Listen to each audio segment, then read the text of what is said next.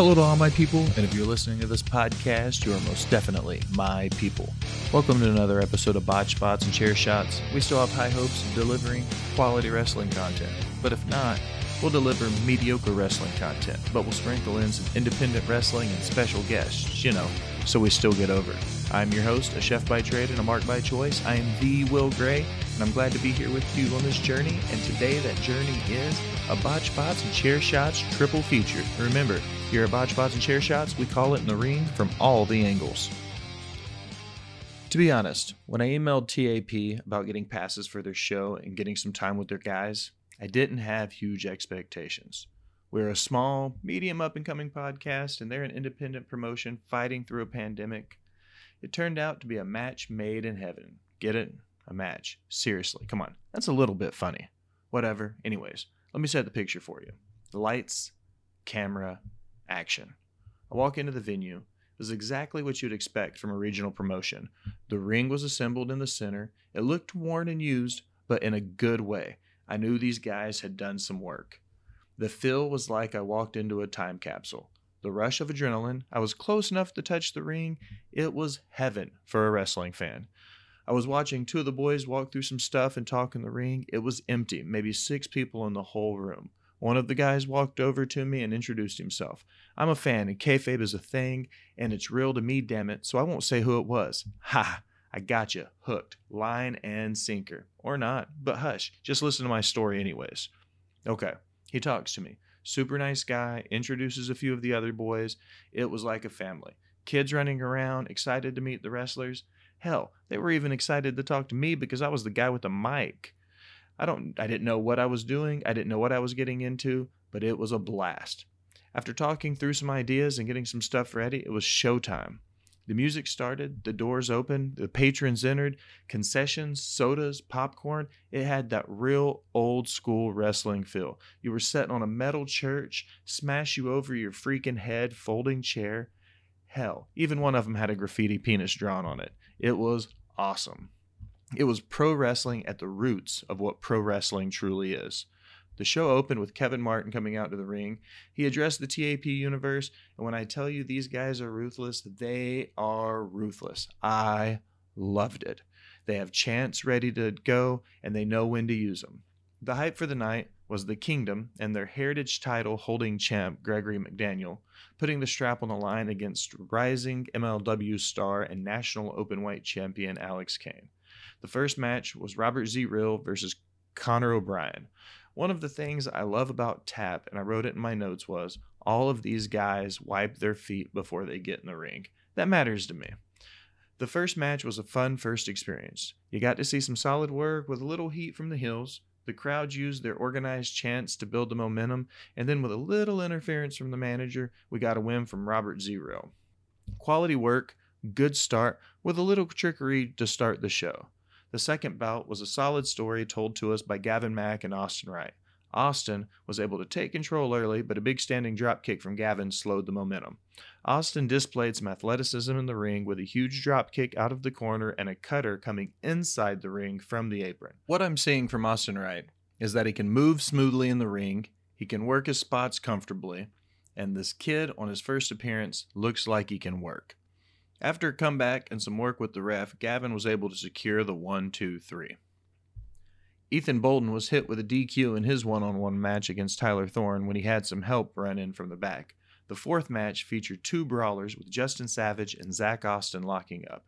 Justin Savage works like an old-school brawler. Imagine if Stone Cold Steve Austin and Bradshaw had a baby, and then that baby was trained to wrestle by Kane and Dr. Tom. That's right, I said it. I'll say it again, too. The man can work.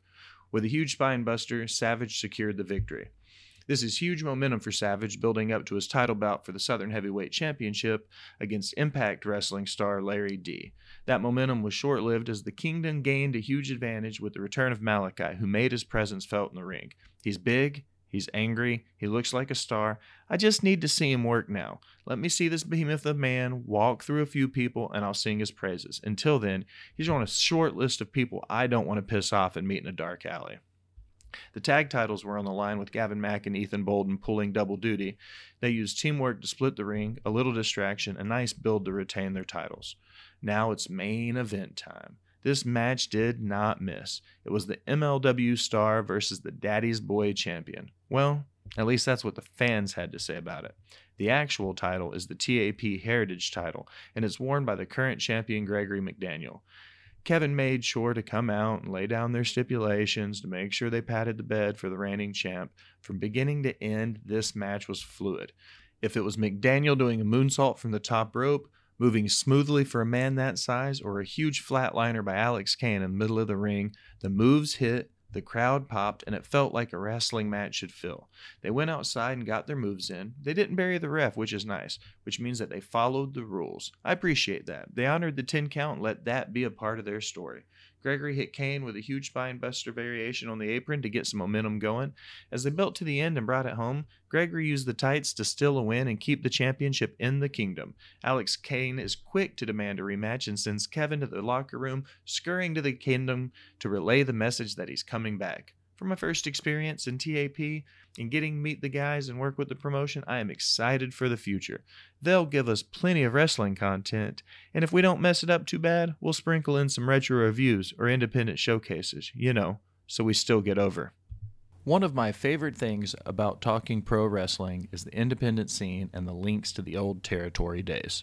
And we all know I'm a true mark for old school territory wrestling. So, with a little help from our partners at Tennessee All Pro Wrestling, we now have a chance to feature these independent stars from the Southeast region and beyond. Our first guest who sits down with us is Johnny Showtime. He is a star in TAP and a member of the Kingdom. This powerful stable has been running amok on tap. Let's jump right in. All right, guys, joining us right now, we got Mr. Johnny Showtime coming from TAP. Johnny, how are you, brother? I'm doing well. I hate coming down to this show, man. I hate these fans. Look at them. I mean, you're here for the first time. Look at these idiots. That lady just shoved like 11 pieces of popcorn in her mouth, and she doesn't even need it. So I'm guessing you're really getting over here with the fans then, huh? They love me. That's why every single person here got some of their governmental money to pay money to get into the place to come see me, see the Kingdom, see Gregory. We're important people here. So let's talk about a little bit more about the Kingdom. I know that you've had a chance to run through TAP some. What's going on right now with you? Well, I've been suspended for 60 days for some stupid reason, but Daddy Mac, who technically is the owner of Tennessee All Pro Wrestling, I had to take kind of matters into my own hands, and I talked to Brian, the referee. I had to talk to him. And after talking to him, I got suspended for 60 days. It's stupid. But as you can see, I'm here. I'm not suspended, so I got something on my sleeve for tonight. All right, Showtime, so let's talk about where you started. Where did wrestling begin for you? Man, it began a long time ago when I was a kid, man. I was an Andre the Giant fan. Even though he lost to Hulk Hogan WrestleMania 3, I always loved him. He was huge. He was bigger than life. But I started here actually getting into my career in professional wrestling at Tennessee All Pro Wrestling. I've had a few stints at other promotions and doing shows, but this has always been home for me. I'll always be here. This is home. What is your favorite part about doing these small house shows and these small spot shows? It's the work, man. It's different every week. It really is. It's not the same thing. We do a different show every week. We don't, last week we did something. Tonight is completely different. Next week's going to be even bigger and better. We got a lot of things we're going to announce. But that's what I like about it. It's not the same thing. So COVID-19 was real tough on everybody the last couple of years. Let's talk about a little bit more about how COVID-19 affected Tennessee All Pro Wrestling. Well, we had to take off a few months just for the local restrictions and stuff like that. We want to make sure that we're constantly abiding by the rules, the mandates that they got going out. We always urge people. We have masks here if they need it. We constantly tell people, hand sanitizer, stuff like that. But overall, in the wrestling business, it affected a lot of people, A lot of guys do this for a living, and when you're not working and not making the money and doing what you love, it's tough. It makes things really tough on you. Following up on that, so as a guy currently in the business, what does independent wrestling mean to you right now in 2022? Man, it's I'll tell you one word it is to me, and it's work. It's a lot of people think they can get in that ring and they can fall down and they can act and they can do this, but I would say 99% of the things we do in there, man, it's all about hard work. You got to train. You got to make sure your body's right. You got to make sure the person you're fighting that night is right. But that's what it's about. There's so many people in indie wrestling right now that want to make it to the next level. but there's a select few that are willing to do what it takes to get to the next level. So on the card tonight, we've got people from MLW, we've had people from Impact, we've got guys from all over the country working. What does it mean to you to have an opportunity to work in the same ring as these guys that are already at that next point? Man, it's a lot of fun because what I like to do, man, is I become a sponge when I talk to these guys. I want to know how they started. I want to know what they did to get to the level that they're at. How many miles they drove. Tell me some fun stories. I love it. So I've talked to a lot of cool people that have been on TV, that have not been on TV, that have been in WWE, then AEW, and I constantly ask that, what does it take? I just want to know, because what it takes for you might be different for me and vice versa. So it's a cool story, and that's what I like to hear is everybody's story, what it takes to get to that level. Nice. Regional championships are historic in territory wrestling. They've always been a thing. So the small independent promotions carrying their own belts. What does holding gold again in TAP mean to you? I tell people this all the time. Somebody asked the other day that this certain belt here should be around my waist, and I tell them I'm not a belt mark. I'm not. All I care about is as long as me and my friends in the kingdom have the gold, that's all that matters to me. I don't care whose waist it's around. I don't care what these fans think, who gets the belt. Because at the end of the day, either me, Gregory, Gavin, Zach, or Ethan are going to have that championship. So that's all that matters. So let's talk about the kingdom right now. Who do you guys have in your crosshairs next for y'all? I can't tell you that. You're not going to open it up? Nope. Not even a little bit? Okay. The schedule can be grueling for an independent star. How do you manage the dream of running a professional wrestling as well as keeping everything in line with your family and stuff outside of the gig?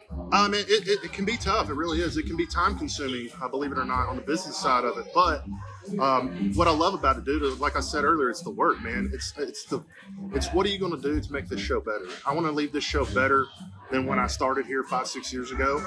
And I know a lot of guys in the locker room and the girls, they're wanting to do the same thing. And that's what I love about being at this place is everybody pitches in and does their own part. With WWE recently opening the Forbidden Door and allowing Mickie James to come into the Royal Rumble, let's play Fantasy Booker for a second. If you could pick somebody to run a match with in the ring, who do you pick right now? Are they alive or dead? Let's go one alive, one dead. If I had to choose one person to work right now, it would probably be either, I'd say, believe it or not, I'd say Eddie Edwards in Impact. Eddie Edwards is a beast. The kid can work. He's crazy, and that's what I like. He took me out one time at a show with Suicide Dive, and but he knows I'm a big fan. I constantly tweet him, but I'd say him. But one that wrestler worker that's passed away, I would choose two for sure, and everybody's going to know what I'm going to say here. One would be Andre the Giant. I would not be scared at all to get in the ring with that man. And the next one would be Mr. Perfect. Both of those right there. Andre the Giant's always a classic. You can never go wrong with Andre. Mr. Perfect's a technician. He's always in everybody's top 10 as far as all time goes. Okay, quick rapid fire round. Favorite finish of all time? Black Hole Slam. Of course it is. That's mine. Yeah. Favorite match of all time? Ooh, okay, believe it or not, I think it was Starrcade 96, maybe 97, whenever Sting fought Hogan and Sting took the belt. There was a match, it was earlier in the show, and it was Rey Mysterio Eddie. And Rey Mysterio had this like purple gear on, everything. Halloween Havoc 97. That's what it was. Yeah, thank you. I knew it was 97 something. Thank you. I was there. I've watched so much wrestling that they all blend together. But yeah, Havoc 97. I'm a huge Eddie mark, big time. He's one of the greatest of all times. Halloween Havoc 97, the Rey Mysterio, when they start to rip the mask off and it's hanging from him, and it's just the brutality that was that match altogether was ridiculous. What's your favorite fast food restaurant? Fast food restaurant? Taco Bell. What's your favorite food outside of fast food? Ooh, probably a good steak. Okay. Steak somewhere. A good steak? Yeah. How do you eat your steak? Rare. That's the only acceptable answer. Exactly. Who is your favorite Avenger? I'm not into all that stuff. Believe it or not, I know that's shocking, but I'd probably say I'm probably gonna name one that's not an Avenger, but maybe Captain America. He is actually an Avenger. Good call. So another question I want to do real quick is, I was told that you recently had a big streak end around TAP. You want to talk to me a little bit more about that? Are you insane? Are you insane right now? Idiot. Well, that interview didn't end quite like we expected, but hey, it's wrestling. What can you do? Now, for the next independent showcase, you know I'm a sucker for an old school heel manager who can talk. Lucky for us, yes, all puns intended, we have a guest for just such an occasion. The man leading the talent in the ring and also leading in the courtroom because, yes, Lucky P. Larson Esquire, as he puts it, is actually an Esquire. Let's see what he has to say about independent wrestling, being in the business, and maybe even a little free-flow conversation about what we are missing in the wrestling industry. I enjoyed the conversation so much, just two marks doing mark things and chatting about some wrestling. Okay, guys, joining us right now, coming from TAP Wrestling, Lucky P. Larson Esquire. Lucky, thanks for coming on, sir. How are you? I'm doing all right. How are you? I'm good, man. So we just finished up show tonight. I just wanted to get your thoughts on a little bit of independent wrestling right now. So how do you feel about independent wrestling in 2022 so far? Well, it's a hell of a lot better than it's been the last 2 years, I'll say that. It's obviously an alternative for the people that don't want to travel around the country to the bigger shows because there are independent shows everywhere. And clearly, the stars of tomorrow are at the independent shows today. Every big star today had to start somewhere. And so the independent shows are generally where you're going to find them. How do you feel somebody like TAP has done coming out of the pandemic? It hit everybody so hard the last few years. How did you guys cope with it, and how did y'all push through the adversity? Well, because you got people who really love performing. You got people who really want to do this. You got a dedicated fan base. And, whether there are 50 people or 500 people, you got people in the back who, to them, every show is a super show, a mega show, a pay-per-view type quality show, and they're going to go out there and they're going to give you your money's worth. So I think if you've got the right organization, as long as you're allowed to perform, they're going to perform, they're going to do their best for you. So let's talk about where wrestling started for you. When did it become such a major part of your life? 40 years ago. I've been a wrestling fan longer. I always say I've been a wrestling fan longer than most people in these locker rooms have been alive. There are a few exceptions, but I've been a fan for over 40 years. I've been blessed to be on the other side of the curtain for the last 6.5 or 7. I've been to 9 WrestleManias. I've been to Starrcade. I've been to 3 WrestleMania after parties. One of my closest friends in the world is Lanny Poffo. In fact, I like to say I heard his Hall of Fame speech so many times before he gave it that I could give it. I still have it memorized. I could recite it to you right now if you wanted. It's absolute truth. So wrestling's been a huge part of my life for most of my life. So talking about the Poffos, I know they had such a rich history coming out of Kentucky with those the shoot and the mud style like wrestling, where they're the less sanctioned, they're not the big territories, nothing like that. Tell me, what do you think about that style of wrestling when it comes up? What are your opinions on the mud shows? Well, I'll tell you this, a lot of people don't realize this, but the first ever chair spot was a pile driver with Randy Savage and Ricky Morton.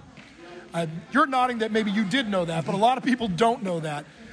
So it's something that obviously everything had to get its start somewhere. And I think while there is a place for everything in wrestling, I think I've always been a big fan of emotions and storylines and angles and bringing people in and sucking them into, I can't wait to see what's going to happen next, because now while I can't do a 450 splash, and I'm going to go on a limb and guess you probably can't either, there are only so many 450 splashes you can see if they don't mean anything.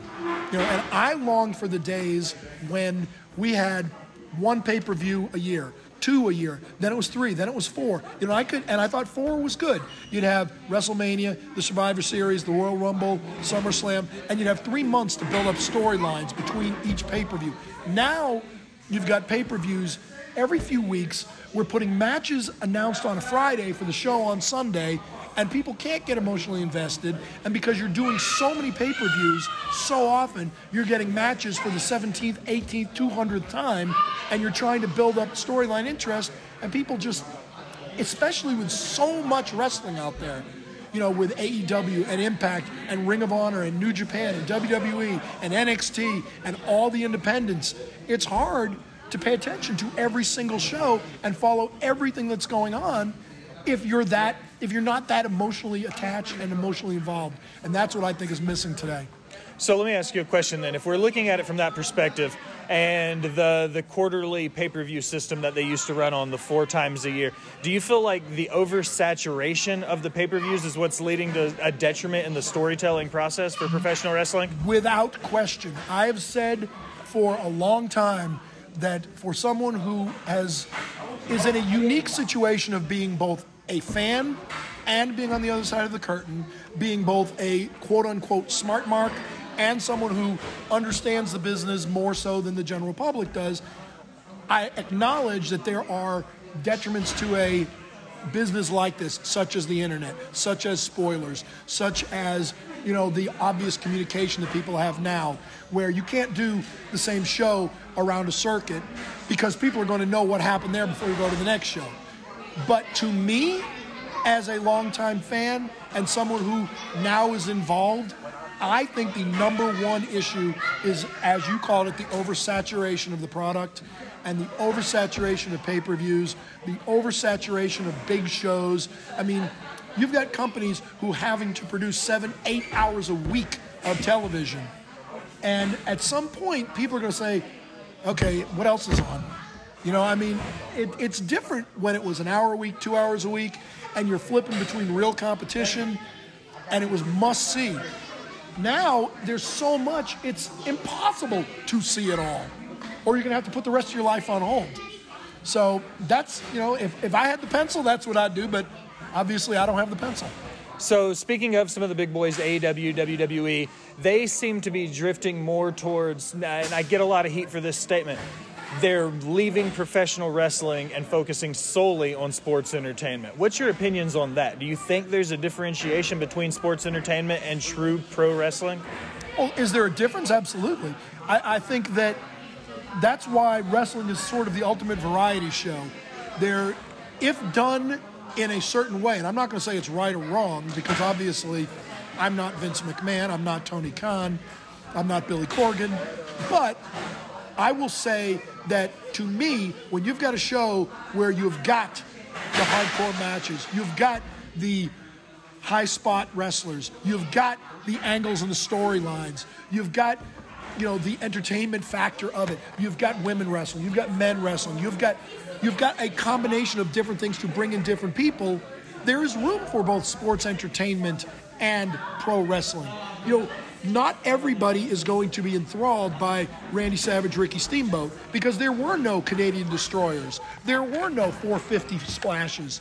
But to me, and I don't just say this because Lanny Poffo is one of my closest friends, but Randy Savage, Ricky Steamboat, WrestleMania 3 to me is still the measuring stick.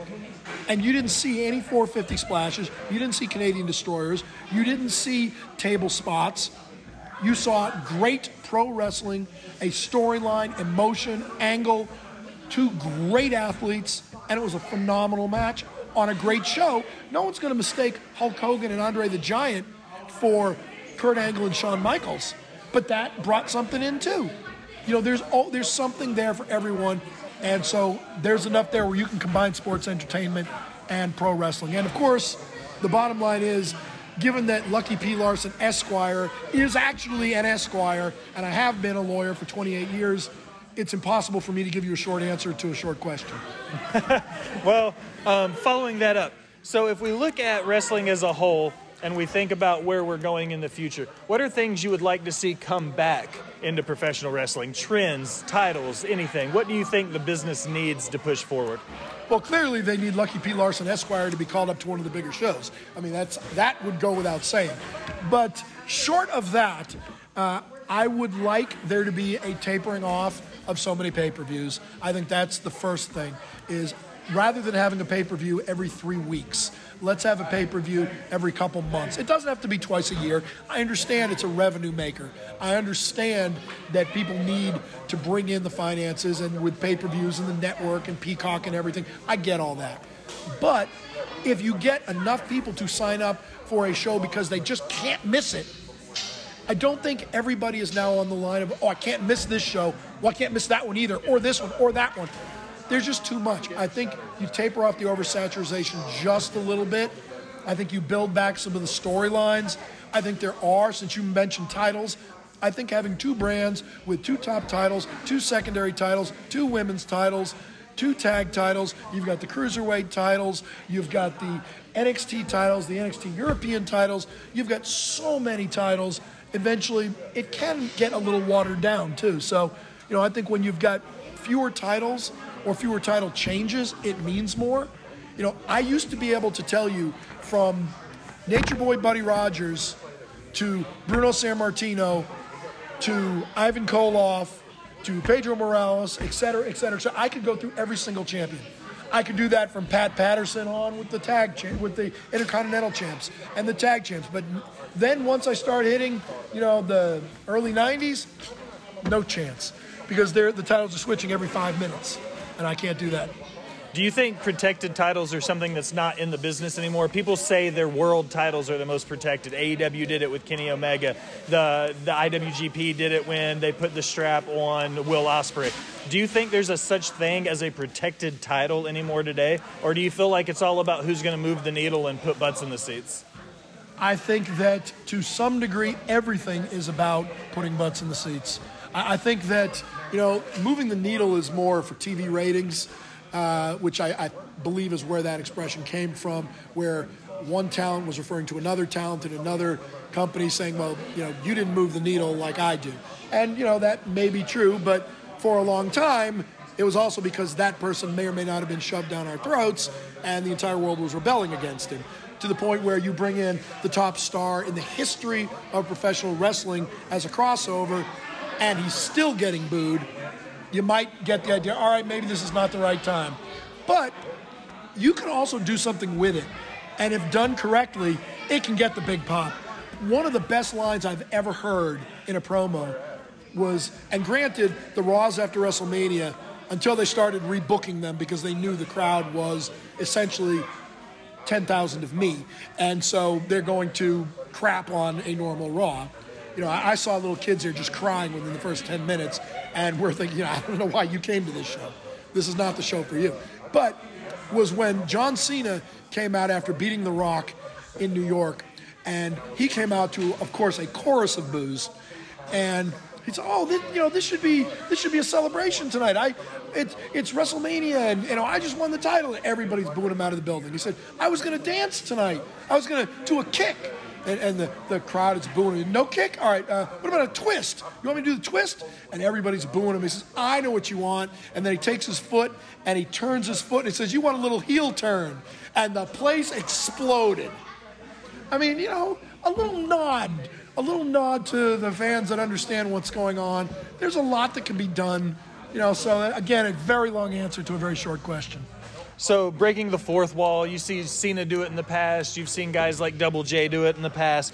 Do you feel like that level of interaction and storytelling between the talent and the fans, do you feel like that's something some of the guys coming up today are lacking? Because you don't really see the storytelling be as deep with the fans anymore as it used to be. Well, I will say this, that, and I understand that kayfabe is not the same today as it was 30 years ago.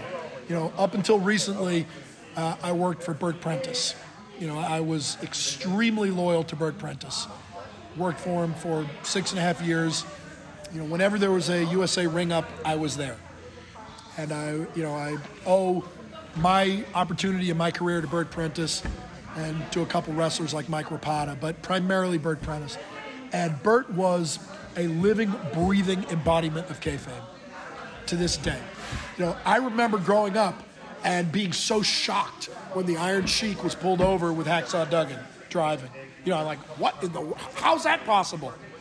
So I understand with the onset of the internet and spoilers and, all the podcasts, no offense, but everything going on out there and all the backstage talk, the book is a bit open. I think people understand what is going on. So I think that it is somewhat impossible to put the toothpaste back in the tube, so to speak, to get, the animals back in the barn, whatever expression you want to use. People understand it is what it is. And far be it from me to question or challenge that.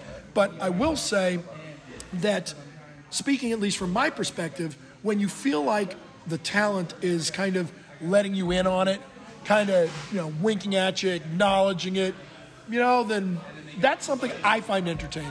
And, granted, they're different people. There are different branches of the audience. There are people that want to come here, and they just want to do nothing but believe in everything they're seeing. And that's great, too.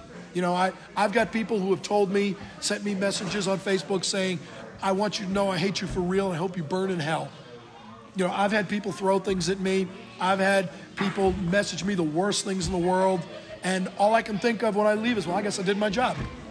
But by the same token, you'd be amazed at how many people tell me they absolutely hate me. But then if they run into legal problems, I'm the first one they call. So talking as a Hill manager, let's go straight to the core of it. Who would you say your top 3 managers of all time, or advocates, depending on the term you choose to use? Who would your top 3 be? Other than Lucky P. Larson, Esquire, who is just, the rough gem that has not yet been given the opportunity to prove his worth, not including myself, I would have to say, number 1, on the mic, without question, is Paul Heyman. I think when people refer to me as a poor man's Paul Heyman or a Paul Heyman wannabe, I always look at them and say, you realize I take that as a compliment, right? I mean, that's a terrible insult because I take it as a compliment. I think he is absolutely gold on the mic. That's number 1. As far as a combination manager, commentator, because I also have done commentary a lot as well. I was the color commentator for USA Championship Wrestling, their TV show for years. I would have to say Bobby Heenan, obviously, as a combination. And then just for pure wrestling, and it's also probably because the man is also a friend of mine as well, I have to give props to Jimmy Hart. Because Jimmy Hart, I love the idea that he would come to the ring with a different jacket for each of his talent. And he can come out there 5-6 times a night and play essentially a different role each time he comes out there. Because when I've had the Legion of Lucky, I've come out there with several different guys with very different styles, so I can relate to that. So I'd say those are my top 3. And, there are obviously very high-ranking honorable mentions like Jim Cornette or Lou Albano, although Lou Albano was more tag team manager than anything else.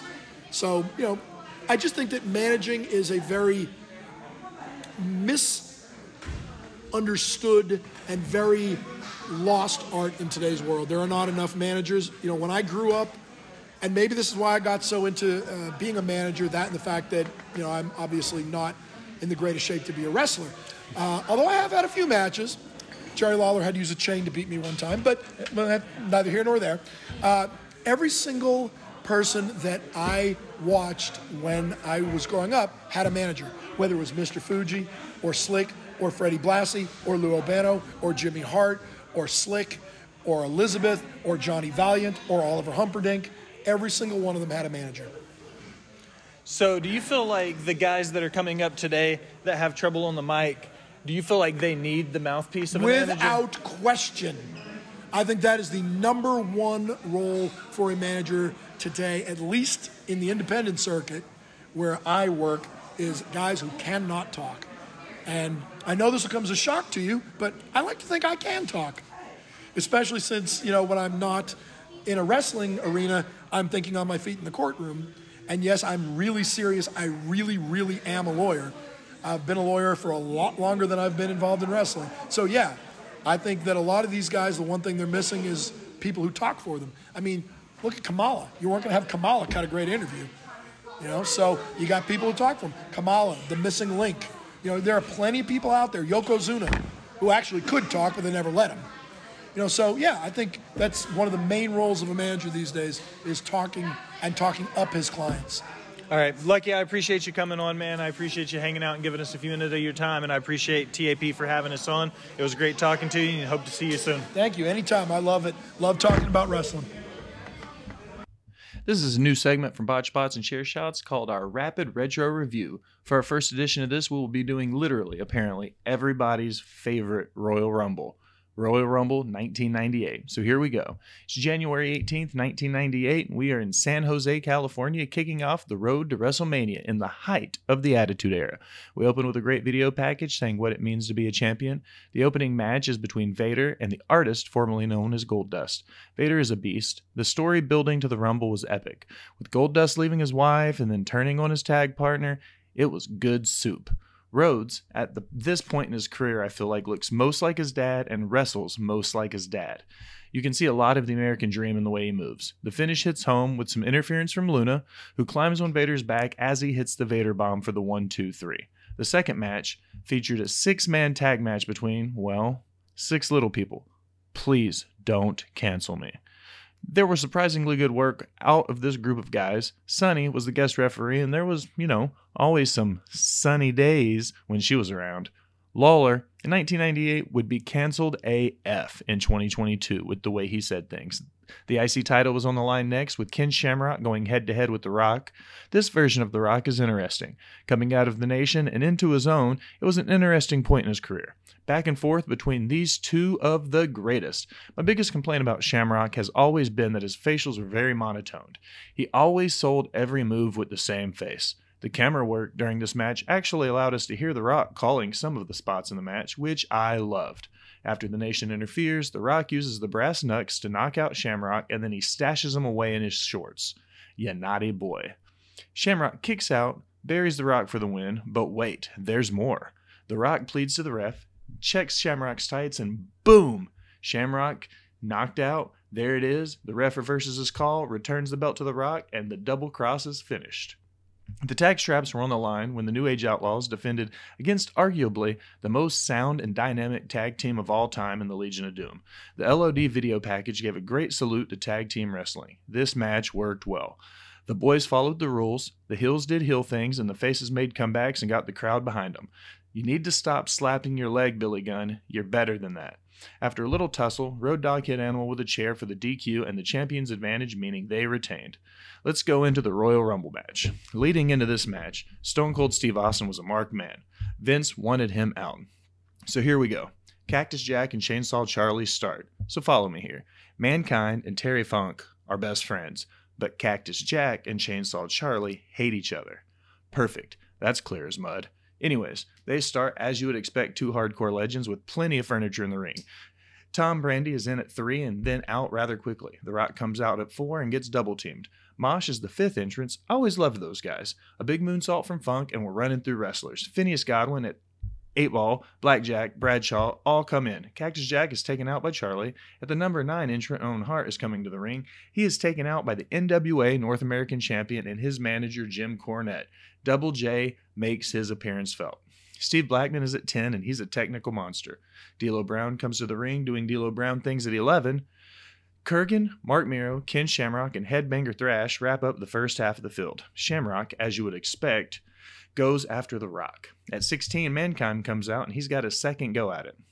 Goldust comes out in new makeup, channeling his internal Kane. Mankind is eliminated by Goldust.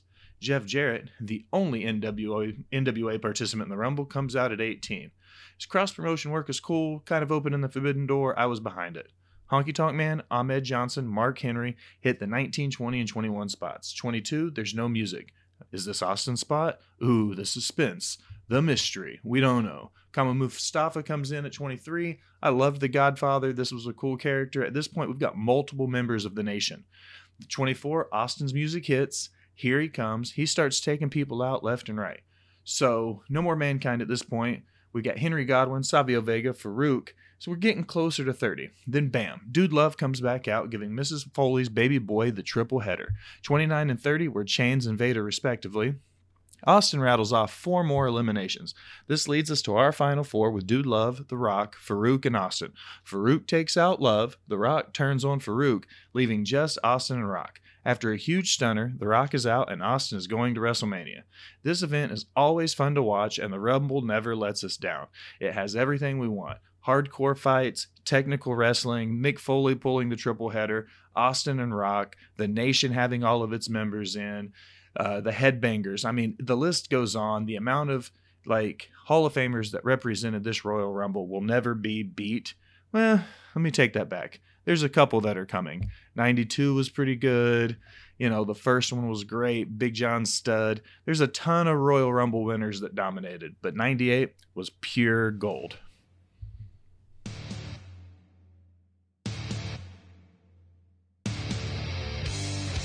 Now, as we close another episode of Botch Spots and Chair Shots, I want to take a minute and thank you for listening. I want to remind you to go to wherever you do anything on the internet. Google, Apple Podcasts, Stitcher, Spotify, iHeartRadio, Twitter, Instagram, literally anywhere you have all the options. Like, follow, subscribe, unsubscribe, then subscribe again. Leave a comment telling us how great we are or how terrible we sound. Either way, it helps the algorithm and helps find new listeners. Now, if you're feeling really generous and you're wanting to be one of the VIP people, you can head over to Patreon and donate to the cause. Get you some swag and help us get some special guests. It's a win-win. Also, you can find us on Facebook now. We are just putting stuff out there everywhere. As always, I am your host, D. Will Gray. Thanks for stopping by and listening, my people.